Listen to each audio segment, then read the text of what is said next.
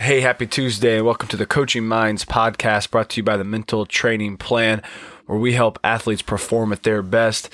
Here in the last episode, we talked about doing hard things, and that's what we're covering today and a few episodes coming up, and just accomplishing hard things. We heard last week as I spoke on running a marathon. Today, we're just going to be talking about some of you have heard of the guy David Goggins and what he's done. We're going to talk about why he does those things, the things he's accomplished, and then get into what you can do to do hard things. We got some great stuff, Benny. Welcome to the Coaching Minds podcast, helping you overcome obstacles so you can reach and achieve more. Here are your hosts, Ben and C. All right, Ben, so as we get into talking about hard things and doing hard things, there's one guy that, maybe it's through social media or through books in the last handful of years that comes to mind, especially for you. Who is that, and why does he come to your mind? Yeah, David Goggins, in my mind, has done more hard things than anybody that I've ever known. And he's somebody that, every year when it comes time to talk to our football team about special teams in particular, because special teams is hard sometimes. You've got, you're asking guys that are starting on the offensive side of the ball or the defensive side of the ball, or, in some cases both. Hey, we need you also to run down full speed as fast as you can, 100 miles an hour, and, be willing to go launch your body into these people and make this tackle. And that's it never gets much glory either, right? Yeah, for sure. And, one of the things though that we talk about is when you decide, hey, I'm going to do these things, even though they're difficult, kind of the impact that has on not only your mindset, but then the mindset of people around you. And David Goggins has done all kinds of things. He was like 300 pounds or something like that, and got down to 191 to be able to be a SEAL. And he ended up making it to Navy SEAL Hell Week, but then had a stress fracture and contracted pneumonia and didn't want to give up, but they basically said, sorry, you guys sit this one out. And then they made him start completely over and go through with a new group. And he went through with a second group and fractured his kneecap right before Hell Week.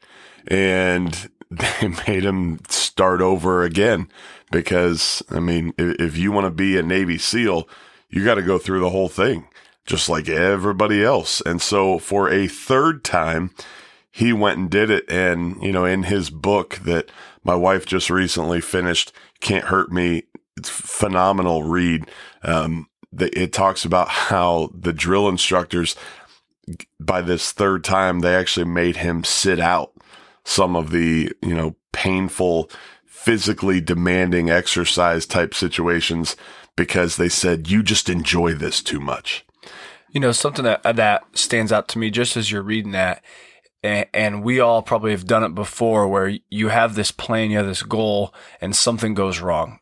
How easy would it have been for him to just, it goes back to his family. He goes back and says, hey, I tried after 2 times, though. It's just not for me. But he kept pushing, right? He had this goal. He had this thing he wanted to do, and he kept going after it. It didn't matter what obstacle got in the way, whether it was a sickness in his body, a broken bone, going through the Navy SEALs Hell Week multiple times. People can't even do one day of it, and he's doing a third time. And like you said, his officers are like, we need to stop you from doing this because you're having fun. Yeah, they had to almost like hold him back. And so there were, right after 9/11, he deployed to Iraq, and he was the only SEAL in his class to also graduate from Army Ranger School. And he talked about how when guys made it through and made it onto the SEAL team, it was kind of like, okay, we've arrived. And he was like, no, I got to keep pushing myself more. And literally during his downtime, went to Army Ranger School and just to show himself that he was capable of it. In 2005, there were 12 Navy SEALs killed in Afghanistan. Goggins was just devastated by this news, and he wanted to help out their families, and decided that there was a foundation that paid for the college tuition of children whose parents were killed in combat. And so Goggins decides he's going to start running some races to raise some money for these families.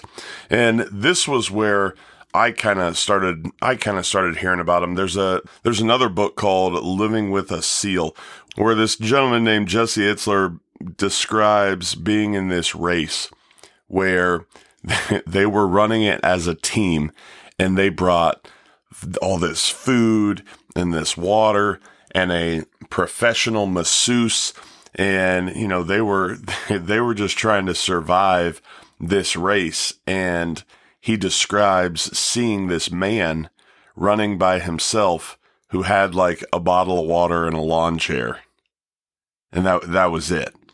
And in this book, he talks about inviting this guy in, and, the guy happens to be David Goggins, but, just in his running and racing career, he ran in the Badwater 135, which is a 135-mile continuous run across 3 mountain ranges in Death Valley in the middle of summer. I would chalk that up as doing hard things. Right? And competitors, you can't just sign up for this race. You have to be invited. So there's a 100-mile race that you have to complete in 24 hours or less. Goggins decides, I'm just going to go do that. He had 3 days to prepare, finished it in 19 hours and 6 seconds, basically just because of the training that he had already been doing in the military. So it ends up in 2006 being able to complete the Badwater 135 in 30 hours and 18 minutes, placing 5th overall. And so, he then after that completes marathons and ultra marathons and triathlons and ultra triathlons. And it's like anytime there was a perceived limit of human capability, he wanted to push past that.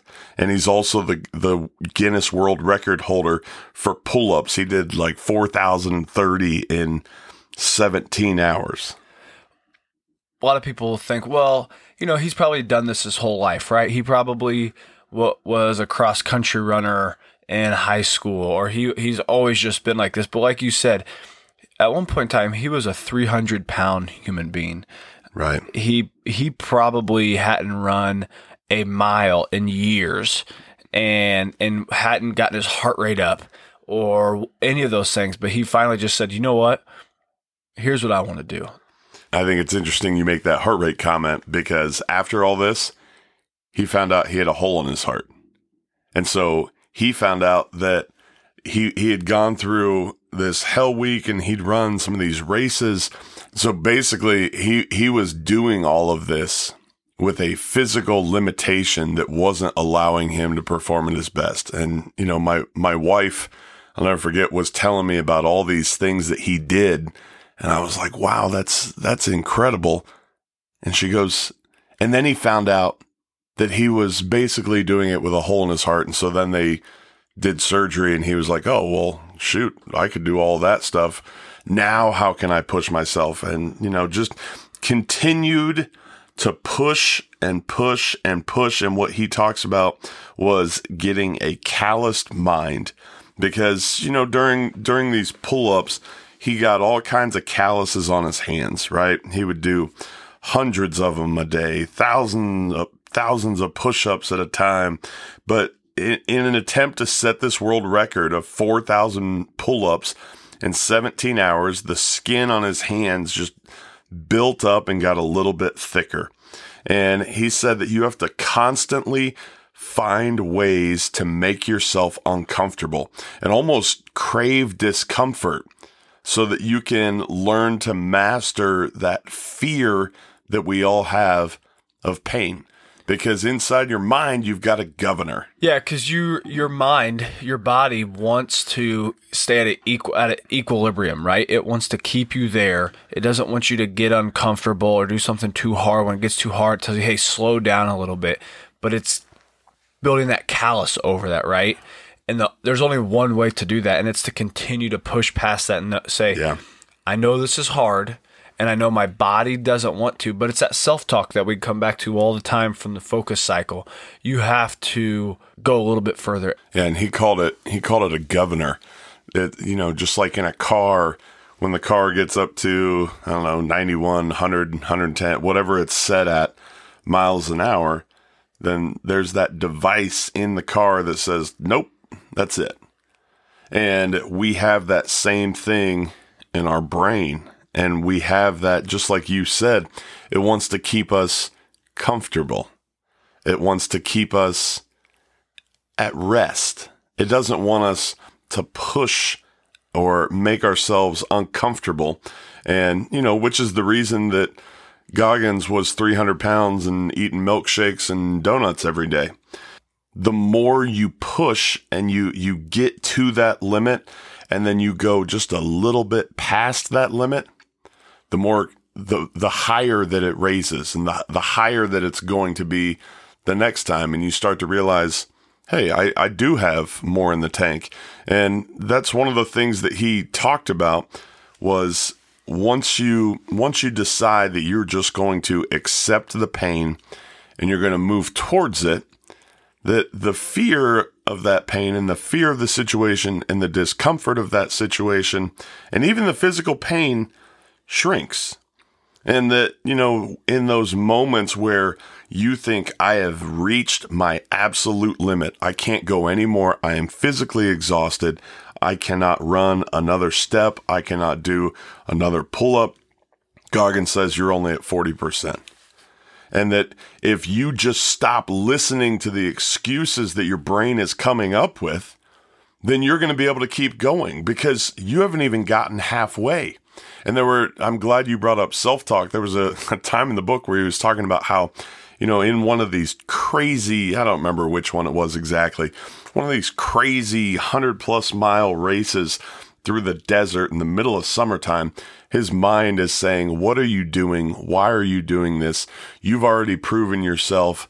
This is dumb. You don't need to finish this. And he said that to combat that negative self-talk, he was literally yelling at himself out loud, and that other people around, other racers were like, what is going on?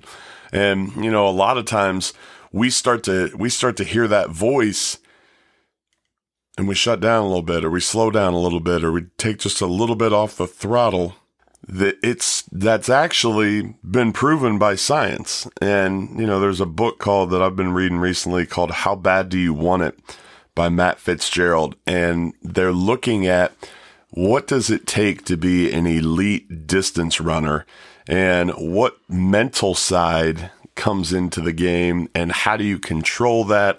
How do you perform at your best kind of in what we know about how the brain works? But there was in the book, they talk about a 2013 Brazilian exercised physiologist that talked about what they found during their research was that perception of effort is the conscious awareness of the central motor command sent to the active muscles. So in other words, there's a perception of effort.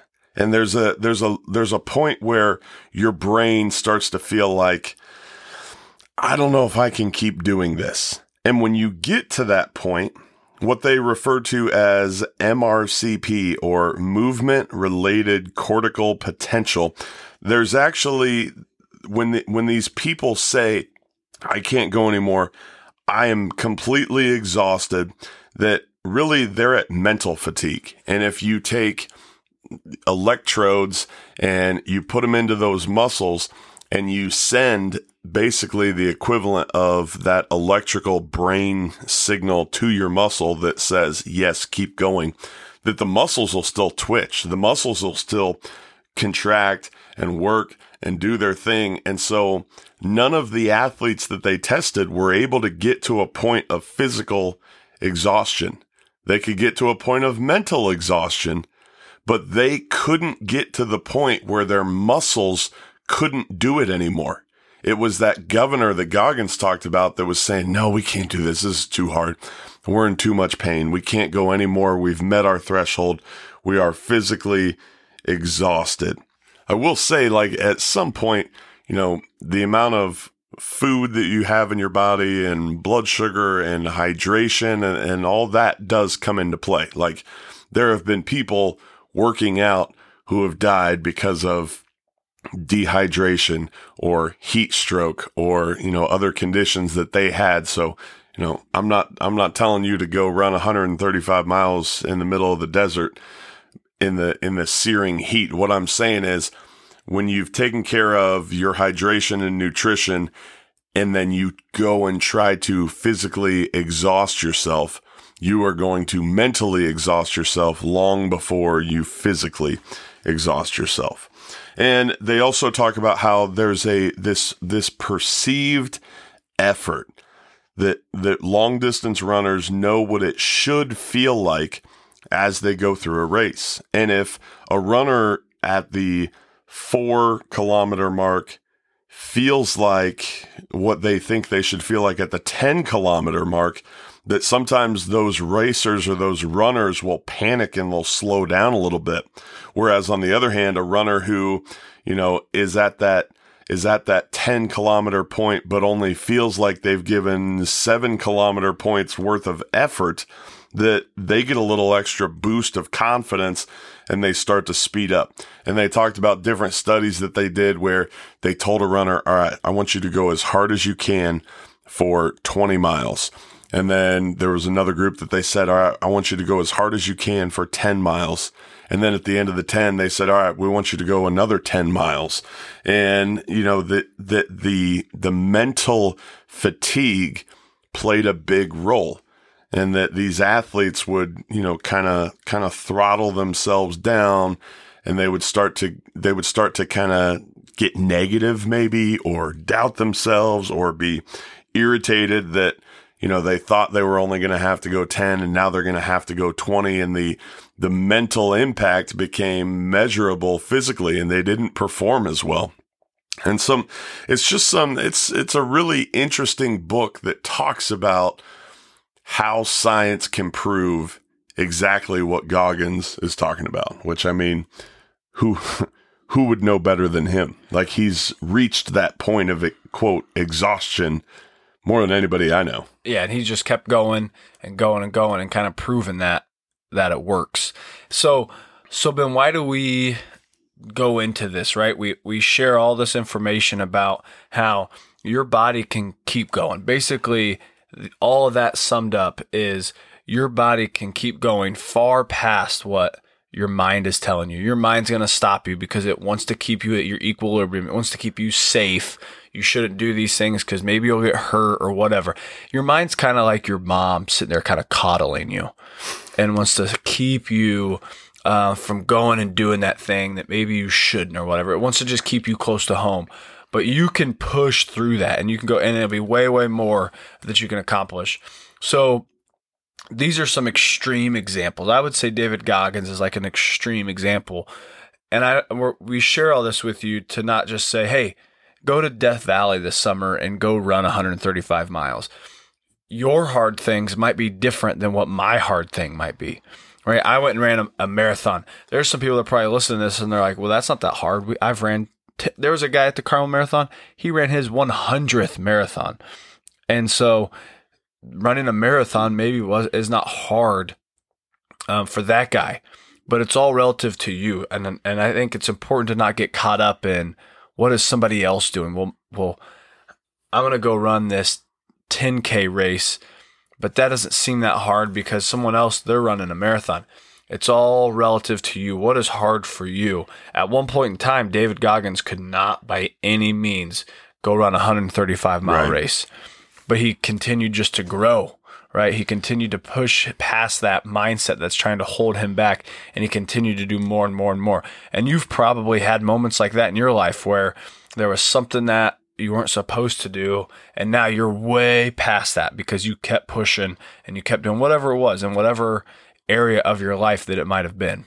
I'm glad you brought up, why do we talk about this? The sole purpose is because of that feeling that you're going to get and that sense of accomplishment that you're going to have at the end, and that confidence that you're going to build up inside of yourself. And, we're going to, here in the not too distant future, I'm going to talk about some of my own, things that I did, I accomplished, I achieved, I felt great. And then some things that didn't go so well, and some things that I wasn't so proud of, and some things that, were holding me back a little. And so, for our listeners, really we have three groups of people, right? We have people who are listening to this because they're an athlete. So to you, I'm telling you, you can achieve way more than you think. And that point where you get to where you're running sprints, or you're lifting weights, or you're racing on your bike, or you're whatever it is that you're doing, there's going to come a point where you reach that perceived limit and you say, I can't go anymore. And what I'm telling you is, if you push past that and you go past where that mental governor is telling you, no, whoa, hold on, this is uncomfortable, we don't like this, we can't do this, you're going to start to build a little more confidence. You're going to start to get a little bit more of an edge over your competition, and a little bit more of an edge over your opponents. And eventually you're going to start to realize, I can do a lot more than what I thought. And if you continually push that ceiling up, you'll be amazed at how high you can go. Another large group of listeners are coaches. And, for the coaches, we've got to figure out a way. How can we get our guys, how can we get our girls to that edge where they start to feel exhausted, and that little voice in the back of their mind says, I can't do this, and then push them past that. One of the things from one of the Navy SEAL books that I read, I don't remember which one it was, they were interviewing one of the guys who was an instructor or a drill sergeant at Hell Week. And he was talking about how they would tell the guys, all right, we have this hike up this mountain that's X number of miles long. And when I say hike, that's just a run with a pack on your back. And they would get to the end, and then they would say, all right, now we have this much left. And they would essentially double it. And so now these SEALs would have to deal with, well, I was kind of pacing myself to make it 10 miles or 20 or whatever. And now I've reached that point of exhaustion, and now I can't go anymore. And now we got to turn around and we have to go more. And what they start to realize is, this is uncomfortable, but I can do it. And so, for the coaches, finding ways to push your athletes past that, but circling back or following up with them and talking about why, because that was one of the things that the drill instructor talked about was, if you don't talk about why, then they just write you off as a big jerk. This is something we've done in the years past with football, simply telling the guys, all right, today conditioning, we've got 10 100-yard sprints, and we want you to go all out, build it up. We want you going all out, see who's the fastest in each of the position groups or whatever it might be. As soon as we finish those 10, telling them, all right, we've got 8 more. And then it's just a chance to see what's the body language of those players. What's their mindset? You're going to see some guys that are like, they're checked out. Coach, you said we were doing 10 of them, and now we're doing this more. That's bogus, whatever. And you're going to see some kids that just, they dig their heels in and say, all right, let's go. Let's go get some more. And then afterwards, like you're saying, then come back and circle around to it and say, guys, this is why we did it. This is why, because, when we talk in the realm of sports, you go all out for 4 quarters and then the game's tied. Well, here you go. You got to go play overtime. So are you just gonna cash out and say, well, I've only trained for 4 quarters of football, so I'm just gonna be done? Or you're gonna be the ones that, let's go. We've trained for this. So it's important, like you're saying, to do the drill of pushing them past it, but then also circling back and explain to them why you do it. Yeah, and we've always been intentional about, all right, let's have a real honest conversation. What was your self-talk like? Like, what was that voice in the back of your mind saying? And, get those guys to admit, like, what was going on psychologically, because everybody was dealing with it. And if you were really going as hard as you possibly could, it was not great news when you found out you had more to go. But that's life, in the military, in the realm of the military. Listening to, we've had 2 guests on here talking about the military, and I believe it was Jeremy Finley who brought up the point that if we don't ever put our guys in an uncomfortable situation, in a difficult situation, physically and mentally, before they're actually out on the battlefield and their lives are on the line, then we have not done our job preparing them. And the same is true for all the coaches out there listening. If we don't push our players past that point of this is uncomfortable and this is hard and I don't know if I can do this, then have we really prepared our athletes to be successful come overtime? I don't know. I don't think so. And, the third kind of portion of our listeners are listening to this for real life stuff. I mean, whether that's your parenting, whether that's you're in the business world, the reality is life is going to throw way more difficult stuff at you than anything I ever experienced on the football field as a player. There's going to be a lot more pain and heartache and difficult situations in real life. And, sports are just preparing us for that. And so for those of you that are out there listening that are beyond your athletic days, it's still important that you find ways to push yourself. And, that was kind of the underlying theme of Zeke's episode last week. It's going to be the underlying theme of, a guest that we have coming up who's no longer playing sports, and just why. Well, because of the inner rewards that you get from doing hard things. So like I said, I hope just reach out to us. We've got a link on the podcast that sends us to the website. Reach out to us on social media at MentalTRPlan. We would love to hear from you. And until next time, make your plan and put it to work.